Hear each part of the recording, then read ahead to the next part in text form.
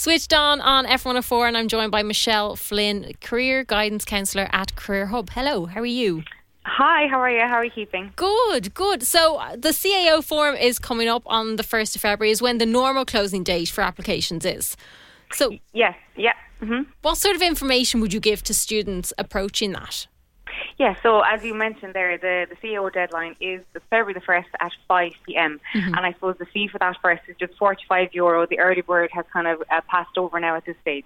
Okay. The biggest thing, I suppose, by February the 1st, and the biggest piece of advice that I would give is, you don't have to have your CAO course choices listed by that date. So the CAO kind of wants you to have your application made, that's your personal details, and you'll receive then a CAO number with that, and just keep that and to log that. And then the most important thing is, you don't have to get all courses right and list them. You have right up until the change of facility will open on May the 5th, and that will run right through the summer, right up to the 1st of July.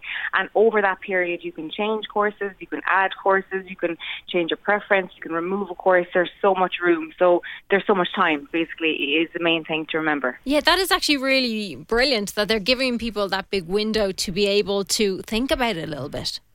Yes, I suppose because the CEO and your course choice is a very stressful time for students and for parents, and I suppose this whole feeling around that I have to pick the right course and it's going to be my career, and you do need time. You need to put a lot of time into researching right, I suppose, to make sure you do get your CEO application right that mirrors what you want to get out of a course and a career. Absolutely, and I was one of those students who didn't know what I wanted to do. So what would be your recommendation for people who might be in that situation? Yeah, and there are lots. That's the first thing. Like, not everybody knows exactly what they want to do, and some people know maybe the general niche or the area, but they may not know the specific role, and that's fine to be with that first. I suppose in terms of the CEO then, the main advice I would always suggest when I meet students at CareerHub is to research courses. So you're looking at, obviously, not just the title and I'm going to be, we'll say, a physio or a solicitor or a teacher after this, but what are you actually going to be studying? Like, what are the modules? What are the assessments? What is my career progression? Will I actually get into the career? So research is the big thing. Following then, I suppose, is discussion with people. Like, I meet people at CareerHub that want to, say, be dietitians or want to be physiotherapists, and I'd always say, have you spoken to one? Have you met one? And a lot of them who are interested in them have. Other areas then are career inventories and, testing to see what areas might come up that might fit. And I suppose it really comes down to what I find discussion, getting clarity on what you like to do, what subjects you like in school, what would you like to spend your days doing. And through conversation, ideas come up and we chat through it, So it's very important to research, I suppose, the biggest thing that I would advise. And that's really good because you will be doing this course for maybe 3, if not 4 years. Yeah. You want to be enjoying what you're doing as well. That's the thing. I suppose the mantra I always say is that the career is down the line. Like, you don't know what to say, job or what company or whatever you're going to be working for. Like, you want to enjoy the course. You want to feel excited by it. You want to be able to sit the exams. You want to know if you're studying abroad, will you actually do that as part of an Erasmus? So you've really got to look into, what is in the course and am I going to enjoy it? The more you enjoy it, the more you'll stick at it and obviously then meet your career goals, And I feel when you're in school as well, you don't realise that no matter what you do, you're going to be learning something new anyway. So it's all going to benefit you either way. Absolutely, and it's a new. I think with school, obviously, you have to taste the flavour of subjects, and you may not love all the subjects you do. But with your career, you get to study things that maybe you've never studied before. They're completely different. It's something that you're interested in, and once you're motivated yourself about anything, you'll always have more interest. So absolutely, college and courses are a brand new learning level, I suppose to say. And I love the suggestion to go and talk to somebody who's doing what you want to do. Yeah, genuinely the people that I meet that say, look, I had a girl recently who said she wanted to be a dietitian, but she didn't like the idea of maybe working in a hospital, which could be a role that you get out of that. And then, for example, there's requirements then, like you have to have chemistry. She didn't have that. So she was kind of looking then at other careers and was getting more clear in terms of what she'd actually want to do. And that all came from speaking to, it was actually a friend of her, a mother's was a dietitian in a Dublin hospital, and she got a great insight that way. So it's really important if you know anybody, if you can pick up the phone, it's a brilliant learning curve to talk to them. And I suppose we've kind of covered the CAO form. You have a nice little window of time, but would you also be looking at PLC courses maybe? Yeah, absolutely. And they are a brilliant way to accessing a career that maybe you may not get the points for.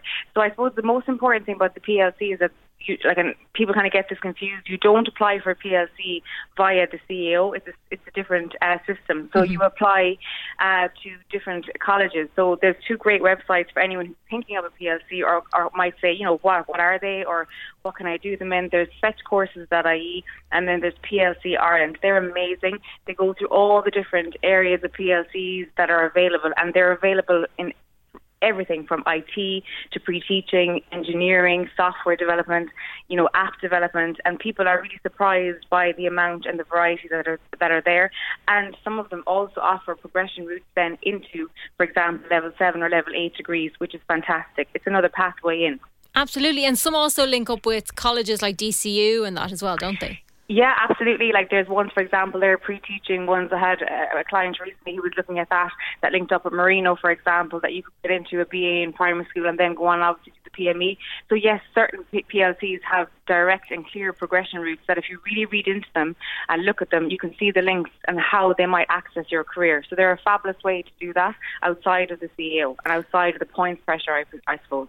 Yeah, and I suppose that comes down to one of your first points. It's like, do your research, know what you're getting into, know what it involves, because you'll learn so much more. Yeah. That's it. And if you feel you're at a kind of a stage where you may not want to jump into college, it's something that, that you don't really know or you're not ready for, and you might say, but I'd still like to kind of, keep on studying. PLCs are amazing and people get great careers out of PLCs. They go on to do great things. So they're a brilliant alternative route, if you like, and a great route as well.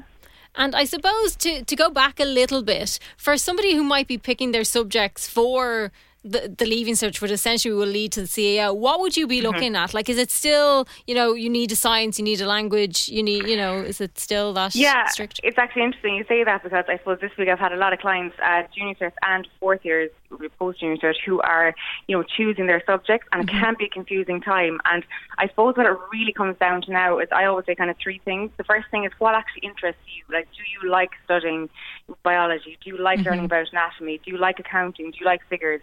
Then it comes on to, I suppose, the next thing is, the actual course at Leaving Cert. Like, for example, science is very different to chemistry at Leaving Cert, so it's to explain the assessments that are involved and what you'll actually be studying, and that's a great insight. And then I suppose the last thing then is, if you have any idea of your careers and what you'd like to get into, what are the minimum entry requirements? So a very clear example is primary school teaching. You have a requirement in Irish there. It's the same with veterinary and UCD. You have a H5 chemistry requirement. So if these are careers, they're very specific, and you won't get into those courses without them.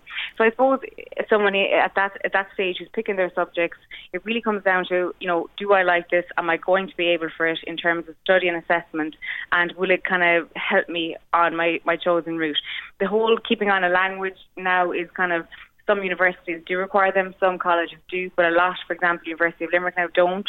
So it just depends on the course, what you're going to be doing. They're a great way, obviously, to keep your employment opportunities open as well. And the science is the same. A lot of people looking to kind of maybe go into science will keep on one, and someone who's very passionate about science might do two. So it really does come down to your own interest. But again, research the Leaving Cert syllabus, and research maybe course entry requirements is so important as well. So for students or maybe parents as well who are kind of sitting there going, okay, we need to do this, what is your, I suppose, top 3 tips for them? Okay, so the very first thing I'll say is that some people, and most people, are aware that the CAO website have an amazing handbook and demos that if you could spend a half an hour reading through it, it's very clear. I think it makes you feel a bit confident if you know the pathway the CAO is going to take. So you know the dates, you have them hallmarked in terms of, I know when I have to apply, how the rounds will work, what you can accept, and what you might not accept, so it goes through all the basics. I'd really advise reading that. Start there. The second thing I'd advise then is research. So as I mentioned earlier, sit down, websites like Careers Portal and Qualifax.ie, you can go on those, zone into the course, go onto their website, look at the modules, the assessments, what career am I actually going to get into, or will I have to do a further postgrad study? So absolutely research. And I suppose the final thing is so important is the actual CAO listing.